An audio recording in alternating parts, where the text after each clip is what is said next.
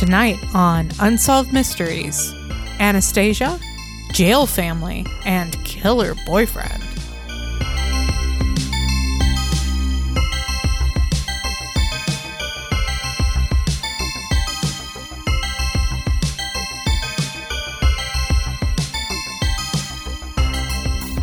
Hi, I'm your co-host, Crystal. And I am your other co-host, Robert. And this is Reenacted, an Unsolved Mysteries podcast. I momentarily hesitated. I almost said Robbie, and I realized that was a flub. Well, you could have been Robbie. You're Robbie to me, and probably a lot of our listeners. That's nice to hear. We could introduce you as Mr. Burr, if you want to do that. Now on. It'd be the first time anyone's addressed me as that without, adding on some polite request that I leave the premises.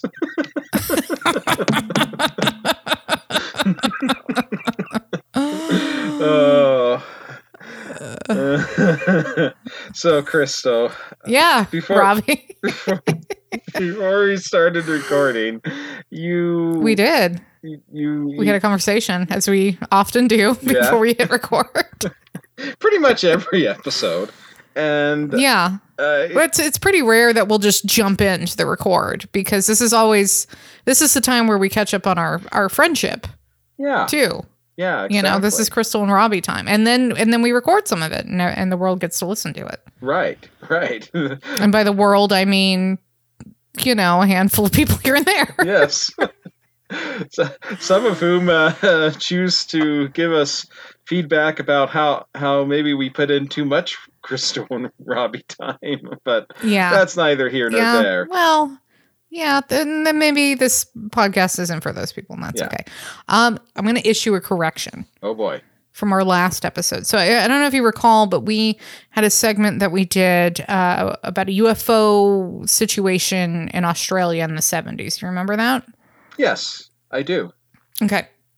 We very strongly implied, in fact, we named the episode after it, that one of the actors, the reenactors in that segment, bore a striking resemblance to Sam Neill, who is an actor from Jurassic Park and a number of other things. I'm sure people know who he is. And we very strongly implied with that Sam Neill is Australian.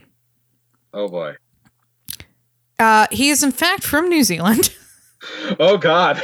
Now, no one wrote to us and said, hey, mate, no one wrote to us and said Sam Neill's actually a Kiwi. He's not from Australia. In fact, our buddy Purple Worm, a.k.a. James from the Land Down Under, supported our mischaracterization of Sam Neill as Australian, saying that once any New Zealander reaches a certain level of fame and greatness, they by default become Australian. So shots fired, New Zealand. Oh, boy. Yes. It actually, when I think about this kind of becomes like it seems reasonable to me that to make this sort of mistake, because it's kind of like maybe our listeners down under might not be aware of this, but a startlingly large number of Hollywood actors are actually Canadian. And it's not always entirely clear which ones are or not. I always get, when I'm opening up the Wikipedia for an actor and like, oh, he's from Canada. I didn't realize. So it seems to me that there's probably kind of a similar dynamic with New Zealand, Australia going on there. There's a startling number of Australian actors, though, that are convincingly passing as American. Oh, yeah. Actually, yeah. Yeah. And then you hear them on a talk show or a chat show, as the Australians in English might say, and they talk in their normal voice, and it's like, oh my God. Yeah. American. What's his name? Rick from The Walking Dead. Well, he's English. Well, yeah, but I was gonna say that. Yeah. he's an example of someone who like, I mean, you know, not obviously this specific trope of Australian, but just I watched that. Yeah, I watched that show for, I don't know, 6 or 7 years before I lost interest. But then, as we all did. I think I made it about 5 seasons before I bounced out of that. But yeah, you were ahead of the curve there. For sure. Yeah. But that entire show is just laying pipe for nothing to happen. So. Well, the thing is like in all these later seasons that I'm not just occasionally watching YouTube clips of, like, it seems like the decline of the show started when stuff started to happen. I think. I mean, I recall we once had a conversation where we were talking about how AMC or, you know, any sort of channel that puts on all this original programming that people get, you know, absolutely love and they don't miss an episode of, and then those dinosaur networks of NBC, CBS, and ABC will try to copy the success. And you pointed out that, like, but they miss what made those shows hits. They only copy the most superficial stuff. So, you know, Mad Men, like, you know, you described that as like, it's a show about the deconstruction of Don Draper or whatever. Yeah.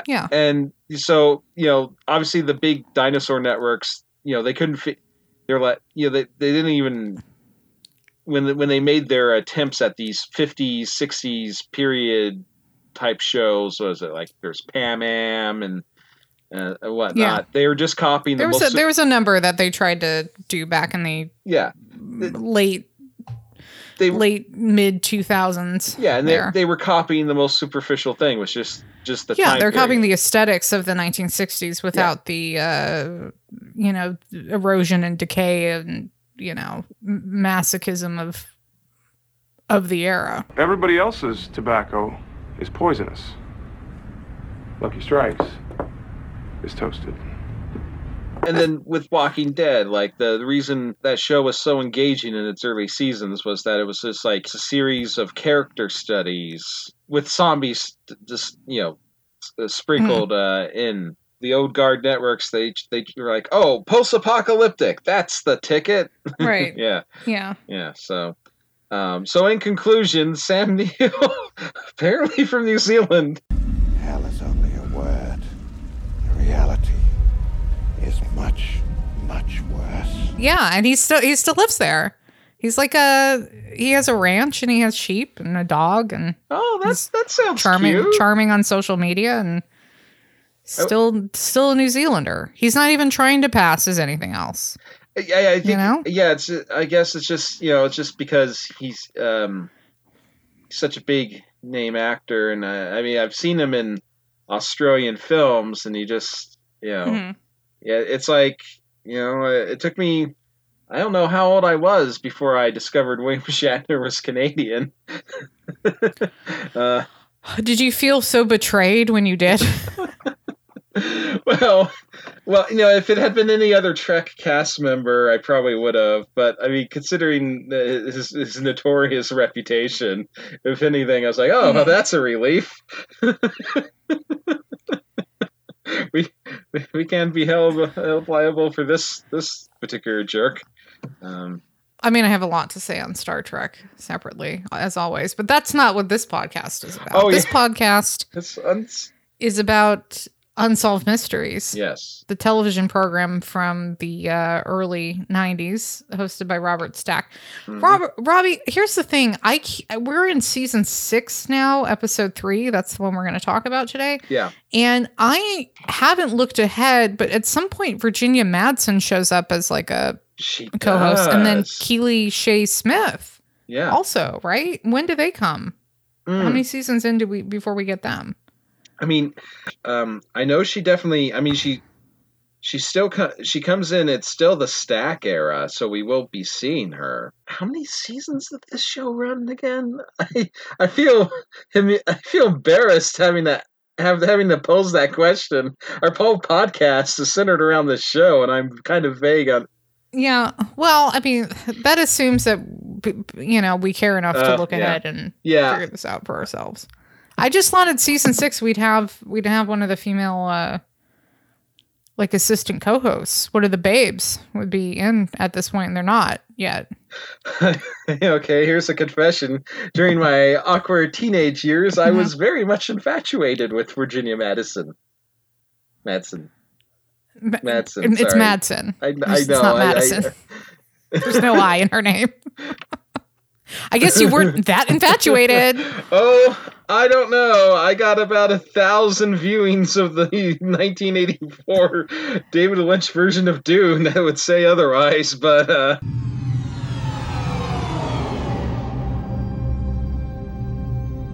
A beginning is a very delicate time.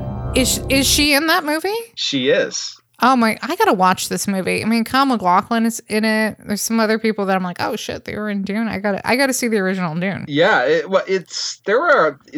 you will like watching it. You will like, I guarantee you will be shocked by the number of, wait, that person's in this. Like, there were a lot of people that participated in that capsized ship. It's not their fault. Yeah. Hey, speaking of a capsized ship, do you want to talk about the Romanovs from Russia? Yes. One interesting note, if you watch this program on YouTube, as I did... And I did as well. Yes. Okay. Did you note, because we both noticed that this, warning to listeners of the pod, the Anastasia segment constitutes about like 60% of the episode. Mm-hmm. And sure does. Yeah, in the YouTube description, it reads, this episode includes Anastasia, parentheses, parts 1, 2, and 3. Oh wow, 3-parter. Yeah, so I don't know what they're thinking of. Like, is that just denoting the different, like, in between the commercial breaks? I think so. Yeah, because we've had a lot of segments before that were like parts 1 and 2. Okay. And I think it was just where the commercial break would have been. Yeah. Originally. So this is, so this whole Anastasia thing. So Robbie, do you want to take us back to the Bolshevik Revolution and what is this, 1915? 1917. Oh, okay. The beginning of this segment has a ton of, I mean, obviously we've reached a point where moving pictures are a thing now, and we get lots of footage of Anastasia. Like, apparently, she's a bit of a tomboy and a jokester. We have actual footage of her rolling around in roller skates on top of the on the deck of the family imperial yacht. They kind of mention, she was like the 4th girl, and she must have felt like, oh, it was such a disappointment because they wanted a boy, and then Romanovs ended up getting a boy, a young prince who suffered from hemophilia, so he had a lot of health issues, and they don't mention it in this segment, but that's how Rasputin got involved in the whole. Picture. Rasputin was like notably. He probably deserves his own Unsolved Mystery segment, to be honest. But he was notably absent from this. Yeah, I was kind of surprised. I was like, she should be playing a role too, right? But can I like go on a quick tangent about Rasputin real quick? Yeah. Yeah, go ahead. who was not in the segment whatsoever, but really was such a key figure in the last years of the Romanov dynasty that it's weird that they omitted him. But anyway, I watched this movie recently and it was called The Kingsman. So it was like the third installment of the Kingsman series. I know of this film of which you speak. Have you seen it? Yes. Okay. It's crazy, right? This movie's nuts. Like there are... tonally it gets kind of dark in the middle of it, but the beginning it like starts with such a bang with Rasputin, and he has this is not a serious movie. I just want to be really clear about that. It's this fun, silly action movie. Yeah, and my main man's Ray Fiennes is the lead in it, and they have Rasputin doing a fighting scene. Yes. Where he's like Russian dancing, but it's fighting. Yes, they do indeed have that scene. Anyways, I'm just bringing it up because this movie's insane. Please, everyone, watch like the first 45 minutes of it. Then you can turn it off. It's not very good after that. Just like the first 45, the Rasputin parts. Nutso.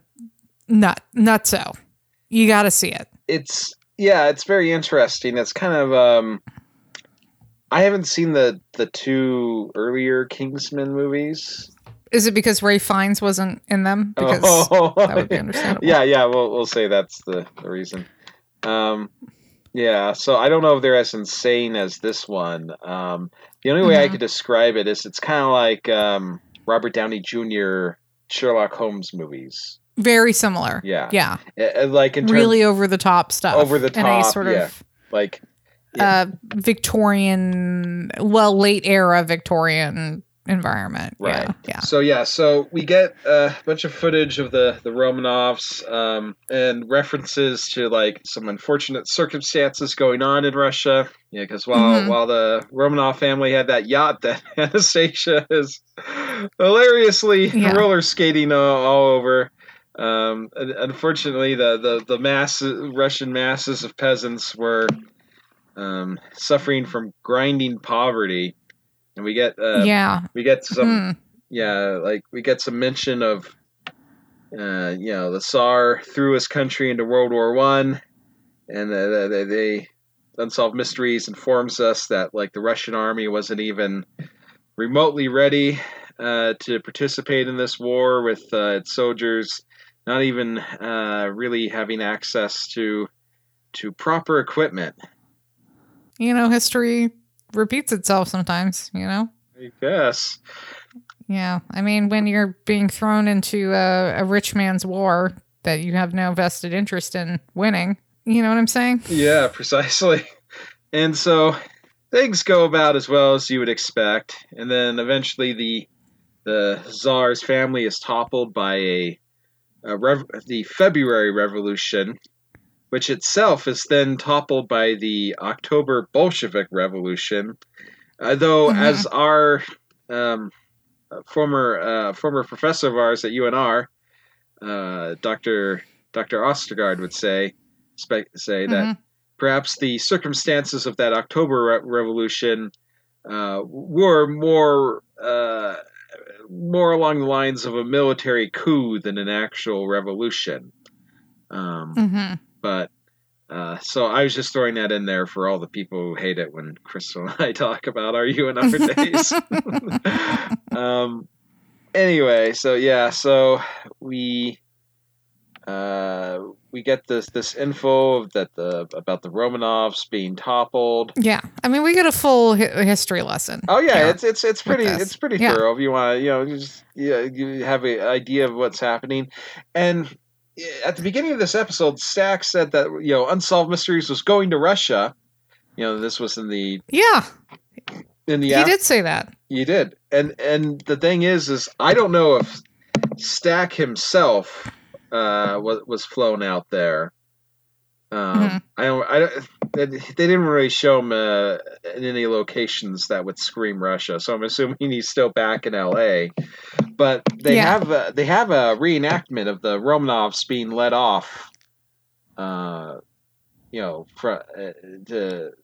they're being taken away after having been deposed from power, and I'm fairly certain that the carriages that they're being loaded into, the scene is taking place. It's being filmed in front of outside of the Winter Palace in St. Petersburg.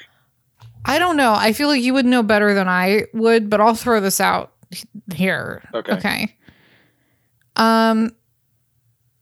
This reenactment would have been filmed in 1993, maybe early 1994. Yeah.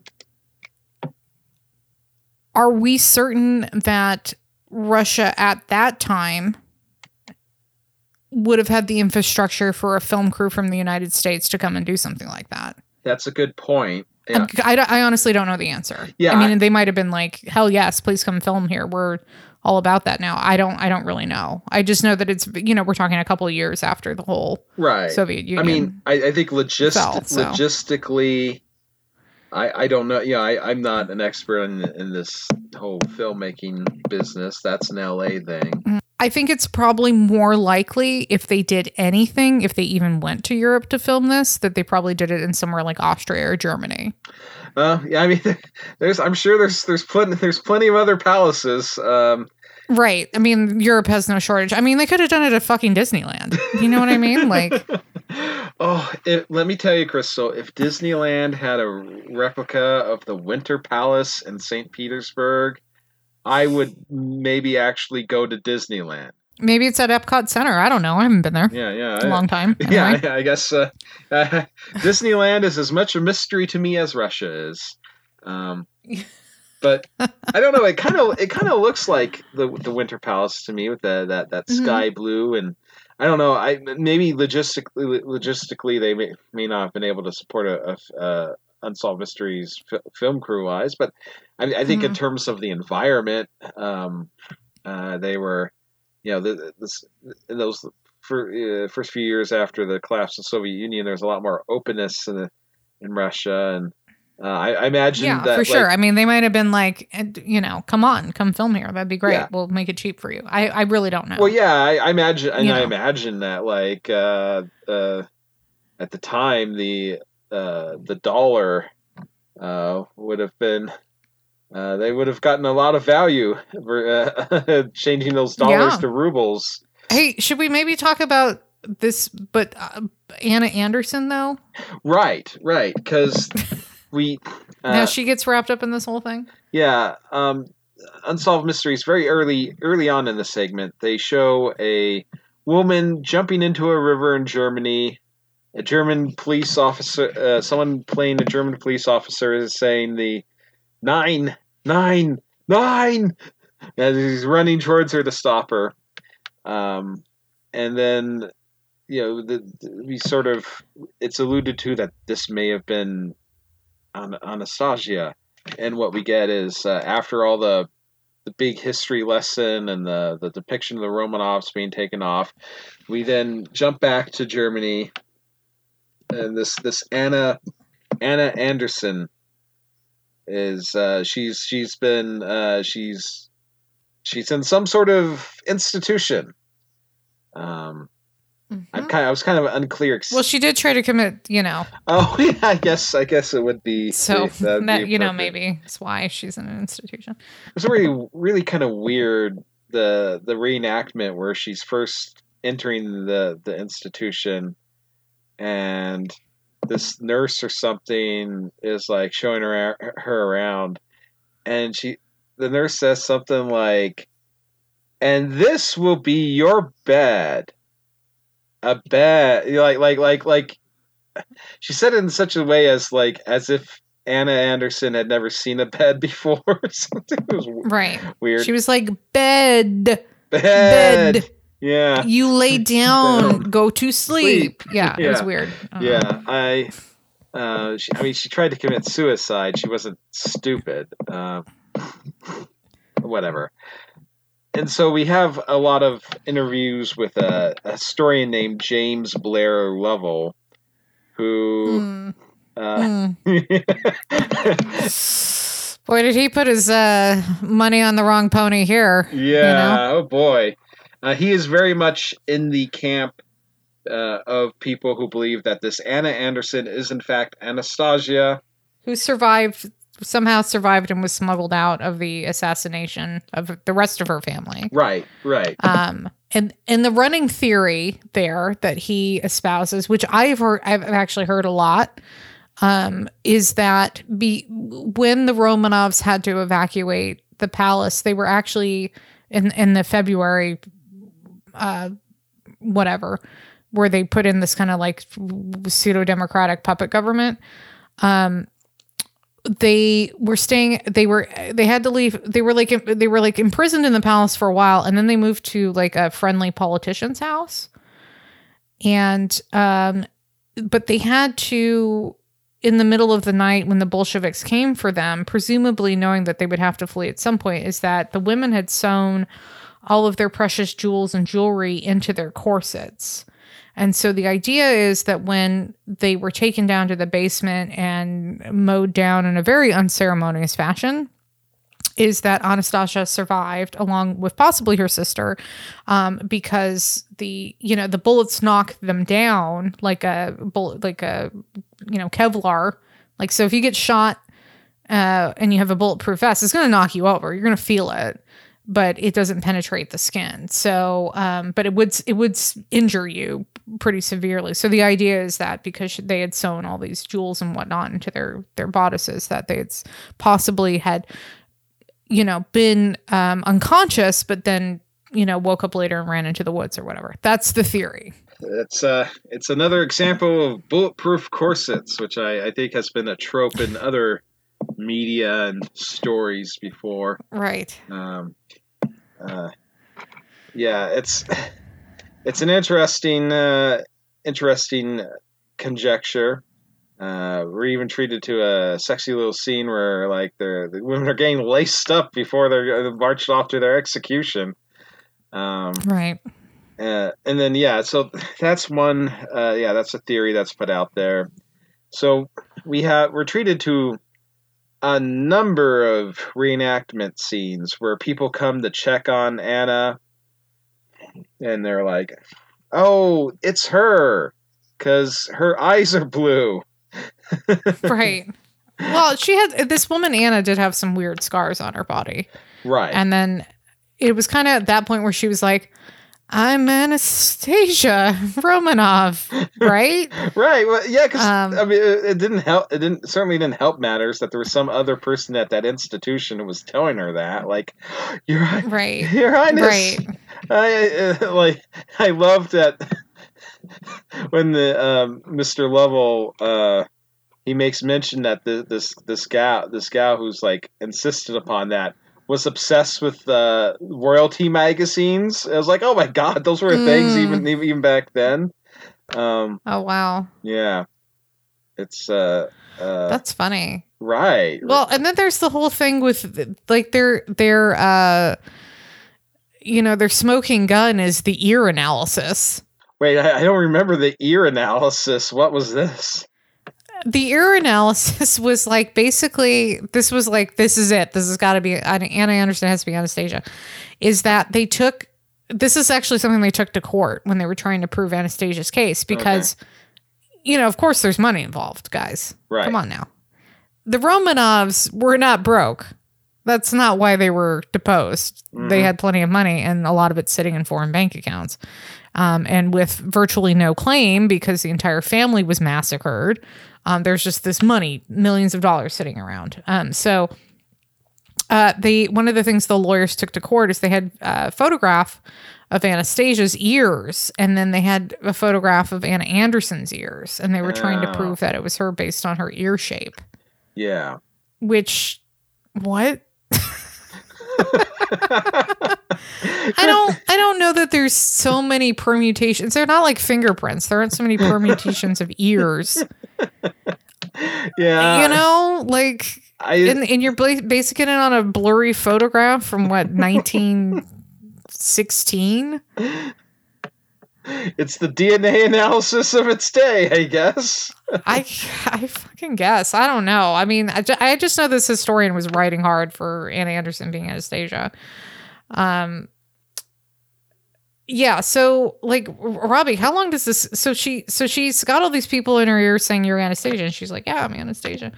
Mm-hmm. And then there's like an aunt that comes in, Aunt Olga, and Aunt Olga's like, oh yeah, you could be Anastasia. And then later on, Aunt Olga's like, no, she's not. Yeah, and the way Unsolved Mysteries frames it is that they mention how the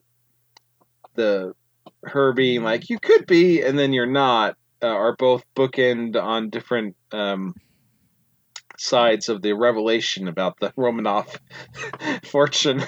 So, mm-hmm. In fact, yeah, I mean, yeah, and I feel like basically from here on out, the motives of all the players involved can all be determined by the money issue, right? The people who are saying that Anna is not Anastasia, it's because she's a threat to their chance of collecting some of the cash. The people who are saying she is, like, we got the son of the physician of the Romanovs, who I guess as a kid used to make paintings, and he would show them to her, and she would make up stories about them or whatever. And we have a little reenactment of a scene where he's like showing her some of the actual pictures, and she's like she's making up the stories just as the same stories that Anastasia made at the time, which I don't know, like I can't help but think that, like, even if they were the same stories, like when you got a picture of, you know, a lion wearing robes and a crown and a upright fox in a dress, with a, like, I think the pyramids are in the background. You can only, like, you're only gonna, like, it seems to me that kind of automatically, I feel like you show this picture to any two random people and they'll kind of construct the same story. And the thing is like, even putting aside whether, like, stories she's making up are the same for the pictures, my immediate suspicion of the son of the doctor, and they make mention to some, like, German aristocratic family that's, like, housing her and stuff, I can't help but feel that, like, basically all the different characters we get introduced to who are trying to help her is basically because, like, oh, this might be a chance for me to get in on some of that Romanov money. Like, I don't have an in with these other Romanov relatives, but I might have an in with, you know, this Anna Anderson. And if she can get some of that cash, so that's my I'm sorry to be so skeptical, so cynical, but that's entirely what I see everyone's motivation being. Yeah. There's also some interesting stuff. I mean, I agree with you. Yeah. I don't want to step on that fact, but there's also some interesting stuff that Unsolved Mysteries throws in about Anna Anderson, where, like, she was, like, living in this house, but then she started hoarding too much and there were too many cats or something. Right. And then she got married to this guy, this German guy, who was, like, a doctor or something. And then she moves into his house, and then, like, Unsolved Mysteries is like, and within about a few years, the house became overgrown and overrun with cats once again. And it was like, okay. Yeah. She, it's a real Grey Garden situation with this Anna Anderson. It is. I thought it was kind of, I was very much amused because when she married the American guy and moved into the house that was overrun by, you know, cats and whatnot. Oh, was he American? She married some guy and they ended up moving to Charlottesville, Virginia. That's right. Yeah. That's what happened. Yeah. But then he died, and then she moved back to Germany, right? Is that what happened? After he died, I kind of No. I got that backwards. No. It was in the late 50s, through the late 50s. She was in Germany, and then in the 60s she moved to the United States. Yeah. With her husband. Yeah, that's right. And I love how Unsolved Mysteries they make mention that apparently this couple were the bane of their neighbors' existence. Like that sounds fun. We'll never get the Anastasia movie about her being a eccentric old woman who, like, all the neighbors hate her because she's like, her and her husband are doing crazy things. I feel. Yeah, I wish we would listen. Here's the thing: we spend this entire segment and most of this episode of Unsolved Mysteries, and most of our episode now, is spent on is she or isn't she Anastasia? Mm-hmm. The last Romanov, right? Because the reason Unsolved Mysteries is ostensibly picking this up in 1994 is that in 1991 a mass grave was found in Russia that contained 9 bodies, and they were identified to be Tsar Nicholas, his wife, 3 of his daughters, 3 servants, and his doctor, except the remains of Alexei, the youngest son, and one of the daughters was missing. So this is why we're now talking about it in 1993-94, is that there are 2 bodies missing from that grave that were the Romanov children. So theoretically, this whole Anna Anderson's claim could be substantiated just because there was no body, right?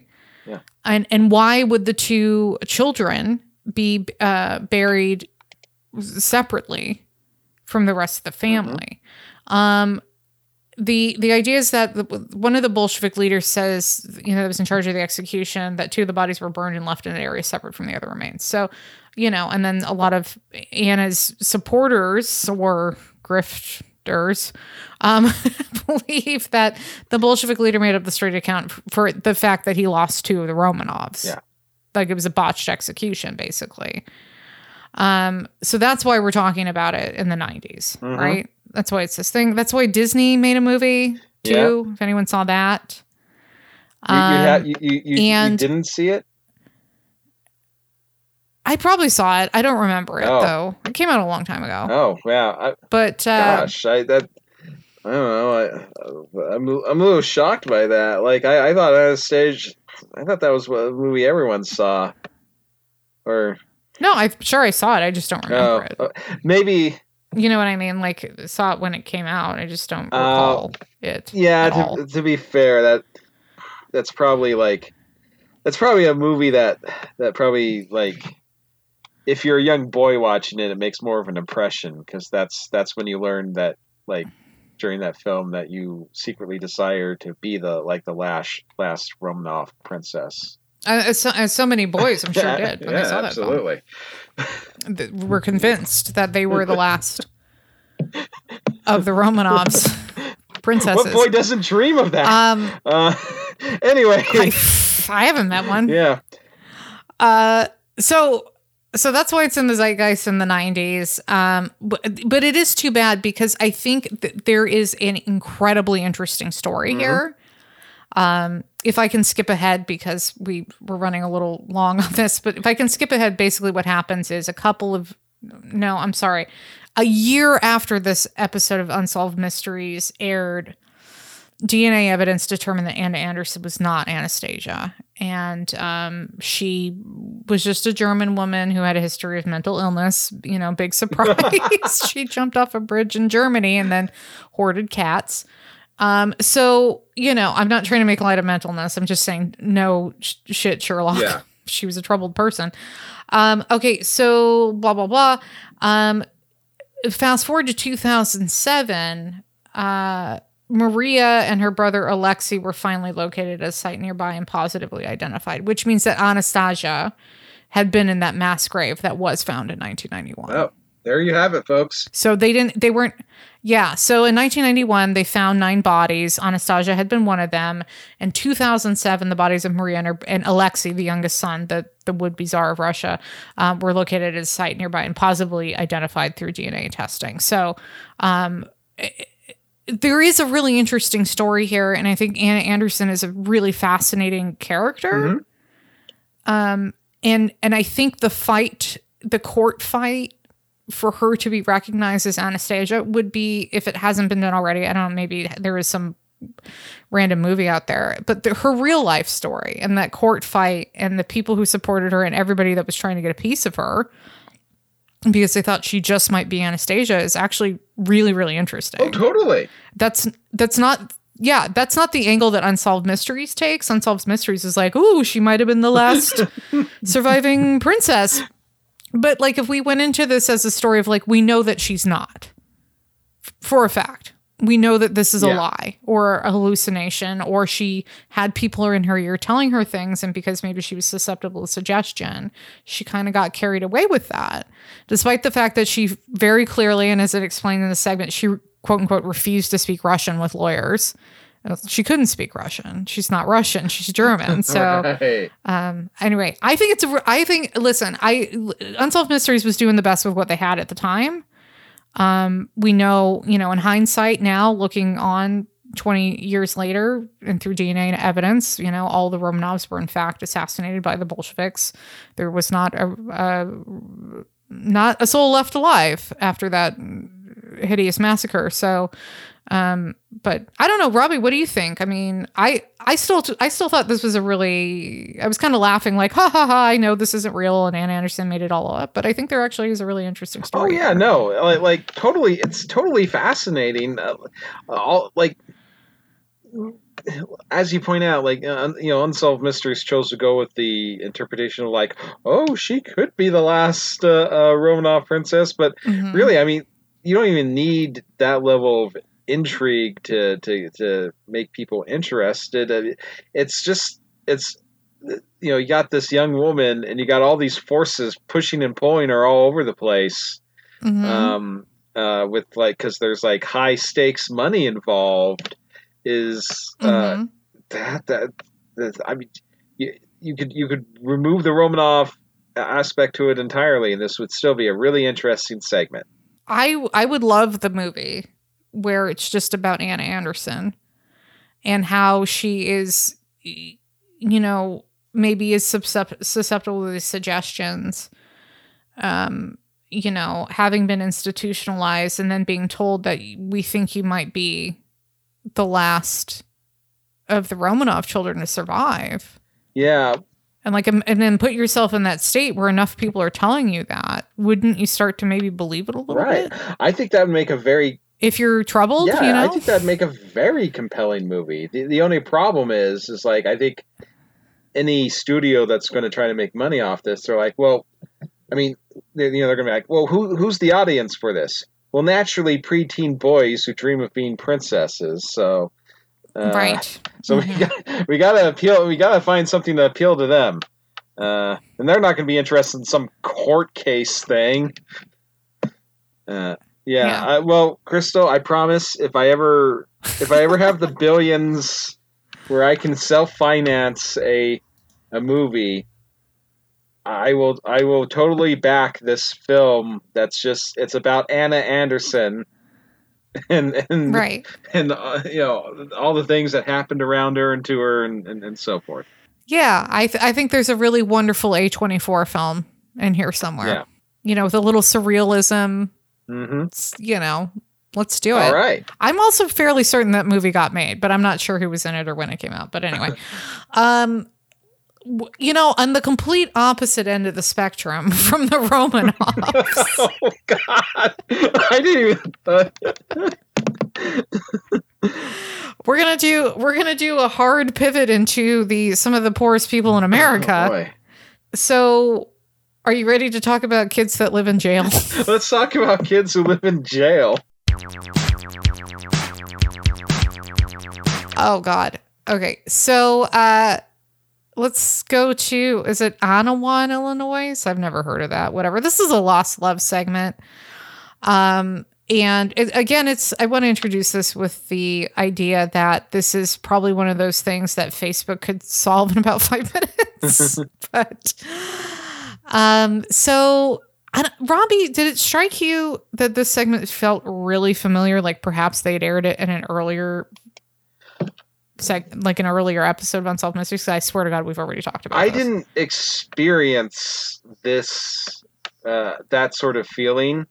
The segment itself did feel familiar because I guess I because I did watch this episode of Unsolved Mysteries when it originally aired because I remembered the Romanoff segment. Right. But what I distinctly remember from this Lost Love segment is the Christmas meal with the candy bar. That really made an impression on me as a kid. So that's why the segment seemed familiar to me. But you're having a sense of deja vu that we. Wait, Robbie, I'm getting an insane. I've got the Unsolved Mysteries wiki open as I always do when we do this podcast to make sure I fact check ourselves.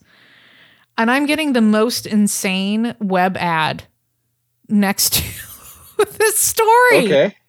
Let me describe it to you. It's just a little box. There's a picture of a white hat. It's a weirdly shaped white hat. With a looks like 7-point star on the crown of the hat. And then embroidered on the front of the hat, it says unvaccinated. Oh, yeah. And it says unvaccinated hat. But hold on, let me read the description to you.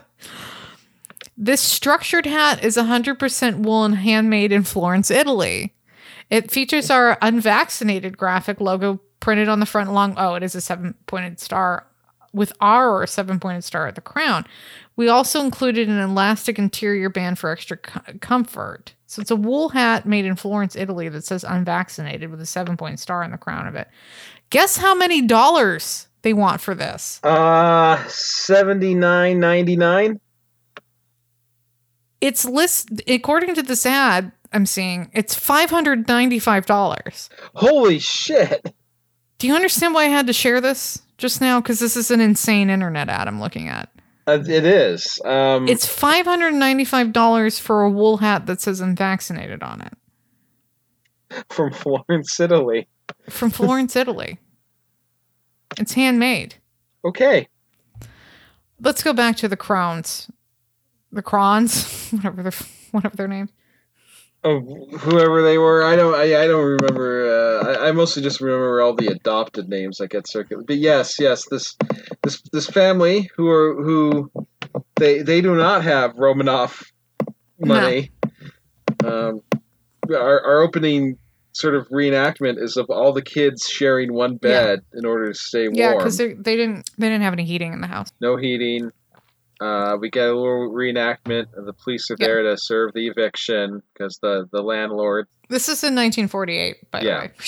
Yeah, the landlord's kicking them out. Unsolved Mysteries. They inform us that the police were kind of sympathetic to this family situation since they literally had nowhere to go, and so they decided to do the best thing they could for them, which was.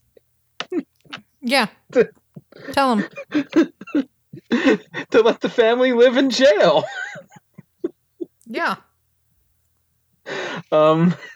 Now, it's funny, like, the perspective of Raymond Anderson, who was one of the boys of the family, when you hear him talk about it, like, he makes it sound like it's Disneyland. It's like... Okay, but like if you're a little kid and you don't know why and you get to live in a jail, it'd be cool as hell. It would. Come on. Yeah. It would be cool as hell. Yeah. He wasn't aware of the maybe the extent of like the family's dire financial stuff, and then when he's talking about like on a Christmas meal there was like a big chocolate bar included with their meal, and he was just like, oh man, it's like he was like, yeah, it's Christmas, and that was probably and that's what stuck out to me as a kid was like in my mind, because he kind of alluded to like they didn't really have Christmas at their household, so he was probably legitimately excited to get that candy bar. That was like probably the best Christmas ever. The family lives in jail. The kids apparently got to just run all over the place, which I mean it makes sense. They're not prisoners. Though it was weird that the authorities decided that the mother and the father couldn't see each other. Well, I mean, listen now. They already had 6 kids that they couldn't provide for. Yeah. I think that was actually really sensible. I mean, it was like very like big brother state decision. Like these poors can't be trusted to be alone with each other. They'll just make more babies. But right. I have to assume that's why. Oh yeah, I mean that was almost certainly the rationale that I assume they had. That combined with because it's like the father wasn't living in the jail with them or something. So I think no, he wasn't. Yeah, I think also like part of it was like, well, you know, he needs to be out there looking for a job or working or whatever. If that's, I mean, you know, we're doing our part, housing and feeding his family. He can be spending his time out there working or whatnot. But yeah, it's just. We get several little reenactment scenes of this family living in a jail cell. Yeah, I mean, they're washing their clothes, they're taking baths, they're playing games, they're cooking dinner. Yeah. Yeah. But then a reporter comes by, gets a hot tip, and comes by and runs a story about them in the local paper, which leads to social workers getting involved. And yes. Once again, the living in jail is not ideal. I'll admit to that. And it's not a permanent solution. And what ends up happening is that I think the daughters first are taken by social workers and given to foster families. Yeah. Right. And then eventually they come for the brothers, the boys afterwards. the sons. Yeah. And, it's just one of these classic stories where, because of extreme poverty, maybe that's why it feels so familiar to me because we've had so many of these lost love stories in Unsolved Mysteries, which is basically like the state broke our family up because we were poor. Right. And now we've been looking for each other. This has got to be the 10th time we've talked about this. Just the 10th? Yeah, absolutely. I mean, as soon as that, like... When I was watching this segment, as soon as that reporter swings by and is doing a story, and it's like, oh, got the attention of the social workers, I was like, oh, damn. I mean, as you said, living in the jail isn't necessarily ideal, but it's funny when they were all together in the jail. In my head, I had this thought, which was like, well. Jail is probably like the place where they're going to be the most safe from like the Georgia Tans of the world. Right. And it's really interesting that, we only know this because that's what ends up happening. It's really interesting the community's reaction to this was social workers get involved as opposed to, hey, it's Christmas time. How about we pull some money and get these guys back in their house? You know what I mean? It's just this idea that like poor people are too stupid or lazy to, provide for themselves. Maybe they just needed a break. Yeah. Yeah. No. This whole thing's fucking gross. Right. I don't like it. Right. It's like, family can't afford to if the family's having difficulty making it. Apparently the solution back then was, well, we need to break up the family into component parts and redistribute them. I mean, it's like, some mutual aid would have gone really far in this situation and possibly kept this family together. Yeah. But this idea that first of all, like, the state had to step in and be like, oh, you can live in jail. We're evicting you, but you can live in our jail. And then like, oh, but we're evicting you from jail and we're going to break your family up. Just for what? The crime of being poor. Okay. So, and then here we have all these middle-aged people that are looking desperately for their siblings because they, and God knows what happened to them. Maybe they were fine when they were put into foster care. Maybe they weren't. Mm-hmm. Yeah. I don't Yeah. know. It's just sort of like infantilizing poor people, like they can't make good decisions just because they're poor, and instead of seeing it as the structural problem that it is. Anyway, I'm going to get off my soapbox. I'm glad that so like within hours of the broadcast, of course we get an update, right? Everyone got back together. Yay! I was quite delighted when I got this update. And interestingly, like in the reunion that they filmed, there's like one woman who's wearing like a Hawaiian muumuu and a lei of flowers and like a shell necklace. I'm like, did bitch fly in from Hawaii? Like, what is going on? And now I'm looking at the wiki and like none of these people were in Hawaii. They were in Texas, Louisiana, and Las Vegas, and Indiana. Maybe one of them went on a trip to Hawaii, and then like, and she just like adopted that as her entire personality. She loved Hawaii so much. She's like, I mean, we all love Hawaii, but it's not like you don't just like run around Indiana in a floral muumuu and a lei and a I don't shells. Know. That was weird. Yeah. Are you saying that she was maybe engaging in some cultural appropriation? I'm not even saying that. I just was like fully expecting her to have flown in from Hawaii. Right. And no one is from Hawaii. Yeah.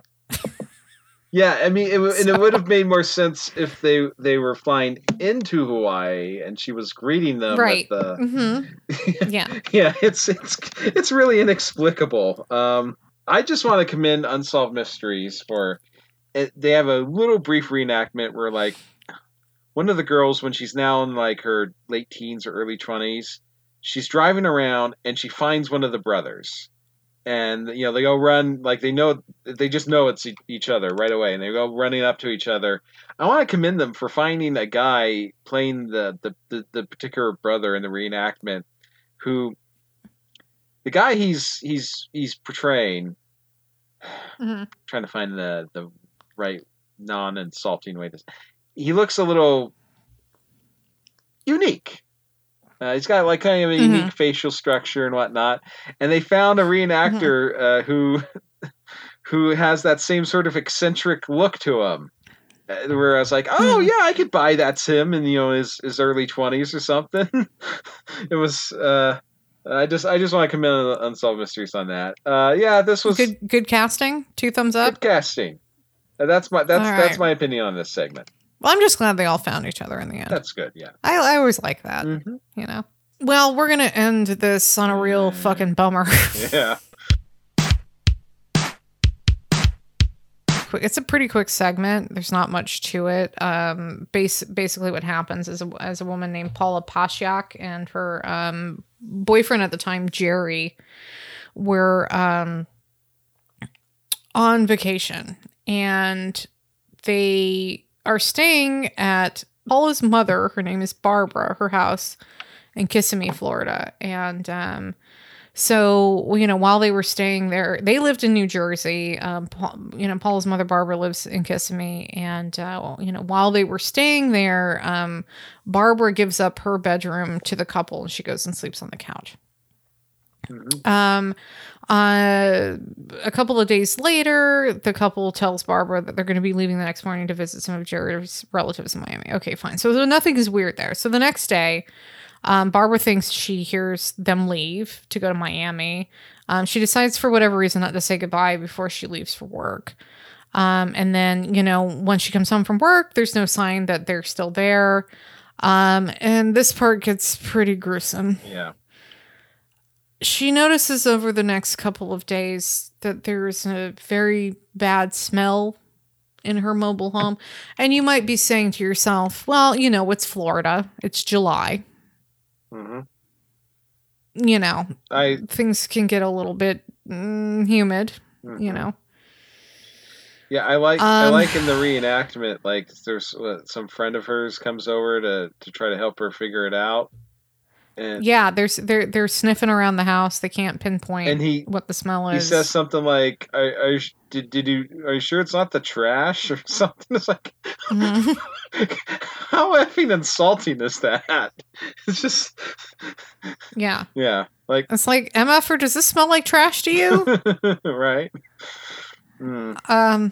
So, okay, so we're, July 13th is when they were supposed to have left for Miami. And then finally on July 19th, which is about 6 days later, Barbara decides once again to try and find the source of this awful smell that she's been living with. And eventually it leads to her bedroom.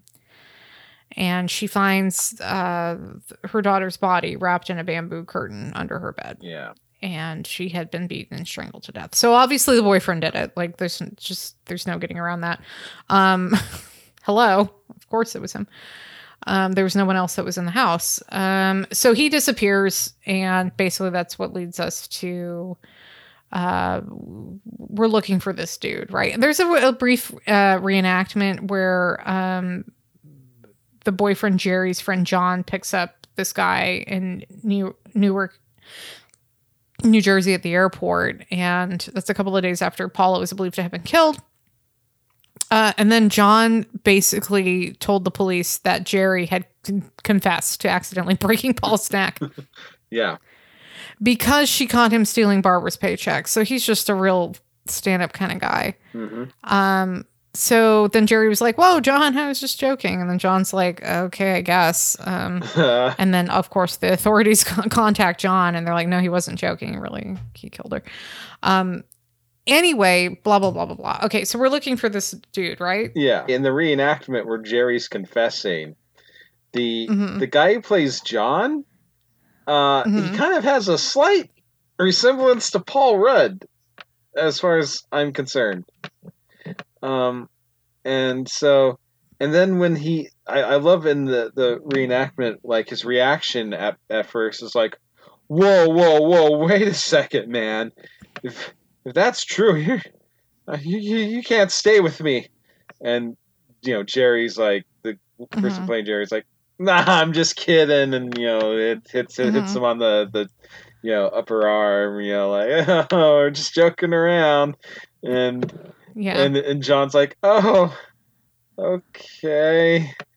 I was thinking about that. I was like, I mean, how many of us, like, if our friend was like confessing to a murder to us, how long would it take us to like believe our friend that they were really, confessing to something? And then if they then immediately was like, "Oh, I'm just joking," like, how quickly would we believe that too? I guess it just depends on a friend by friend basis. I don't know right? that I have any friends that would actually think that was joking. Okay. I would assume very quickly that they were telling me the truth. Oh God. You know what I mean? Yeah. Like, I can't think of a single friend I have that would like joke around in that way. Yeah. Yeah. So, update. Dude gets captured because, of course, everyone watches Unsolved Mysteries, and it was he had fled to Canada. This guy Jerry Gervasoni had fled to Canada, and he was arrested in Salt Springs Island near Vancouver. He had been identified by his landlord, actually, who recognized him and called it in. And he was living under the assumed name Gordon Neil McIntyre, which, listen, I feel like that's the perfect fake name for living in Canada, personally. Gordon McIntyre, yep. Gordon or Doug, you're going to blend right in. No one's going to question that. That stood out to me. I'm like, he really nailed it on the fake name. And then, he was sent back to the United States. He was extradited to Florida after trying to stay in Canada as a refugee of what, I don't know, our legal system. No. I'm a refugee from having committed a murder. Yeah. Yeah, I don't know, but he managed to stay after being busted. He managed to stay in Canada for 2 years, so it was not immediate when he was sent back to Florida. He was found guilty of second-degree murder, sentenced to life in prison as a habitual offender. However, in 2000, his sentence was reduced to 17 years, and then he was paroled in 2003 after serving just 6 years. So I'm glad he got caught, but I'm not happy that he only served 6 years. Well, he died in 2013. So. Oh, well, that's good. Yeah, no, whenever I see anything like that, I keep thinking back to one of our early episodes where that guy, like, ended up getting life imprisonment for stealing some sausage. Yeah. Well, that was Texas. Yeah. So, one of the things I wanted to mention about Paula Pasiak, though, the woman who was killed, is that the photo they kept showing in the segment of her, she's holding a sweet little baby pig. Yeah. Just the sweetest little baby pig. And I just thought about how much I wanted to hold a baby pig. Oh. I've never had the opportunity to hold a sweet little baby pig. Well, after when I get those billions, after I get our Anna Anderson movie made. Yeah, once you bankroll that. Yeah. If there's anything left over, we'll see about giving you the opportunity to hold a little baby pig. A little baby pig? Yeah, but I feel like I'd probably just go to a petting zoo or something. All right. Yeah, so that was that. Robbie, if people want to get in touch with us, what do they do? Which buttons do they press? Well, if you're interested in sending us money, go to Patreon. We have a Patreon set up. We have a $5 tier and a $1 tier. What happens at the $5 tier? Well, I now have some stuff assembled and it's ready to ship off. So that will be going to about 75% of our $5 patrons. Like we sent out a thing. We have the addresses for about 75% of them, but someone still hasn't responded. So yours will just sort of be like lawyering in a limbo situation. Yeah, you should tell us where you live so we can send you weird shit. Yeah.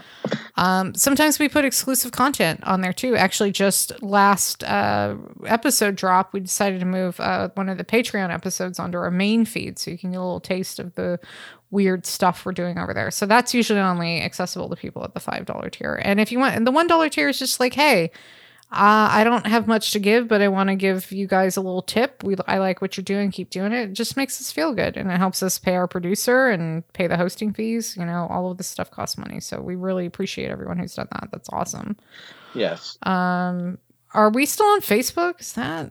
Yeah. I need to, okay. I need to post. I don't love that, but... I need to. I'll see if I can get around to posting some screen caps of the Disney Anastasia movie on it, as a taste of what's to come.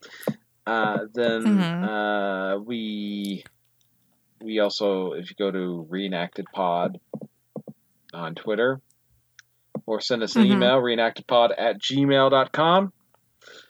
Yeah, and thank you. I had a very nice and fun exchange with Purple Worm, aka James from Australia, recently, who gave me a good idea actually for an upcoming segment that we may or may not do. So yeah. I believe, because for a while we weren't able to mail stuff to Australia, but I believe that's been lifted. So, and I have James's address, so he'll be getting his. Was that because of COVID? I believe so. Yeah. Oh, were people mailing COVID to Australia?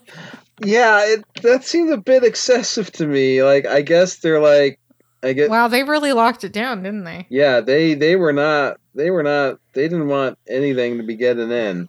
No. They said, don't send us your dirty, filthy American packages full of COVID. We don't want that here. I mean, how long can COVID survive in a box that's being transported across the Pacific? I don't think. I mean, it doesn't. Yeah. Yeah, it's not like I was breathing into anything I was mailing down there either. Like, just like, yeah. Just like trying to get as many COVID bugs into the package before I seal it up and mail it off. You're just sending bags of your hot breath to Australia. Yep. That's me. Finally, if you like what you heard then hey, leave us a 5-star review on iTunes. That really helps us a lot as far as visibility and getting new listeners. It bumps us up in the rankings. If you didn't like what you heard just now and you're still listening to it for some reason, you can just keep that opinion to yourself. It's fine. You don't have to, it's okay. It's okay to not like things and just keep that to yourself. It's fine. Hey, Robbie, do you want to do the thing? Join me next week. Perhaps you may be able to help solve a mystery.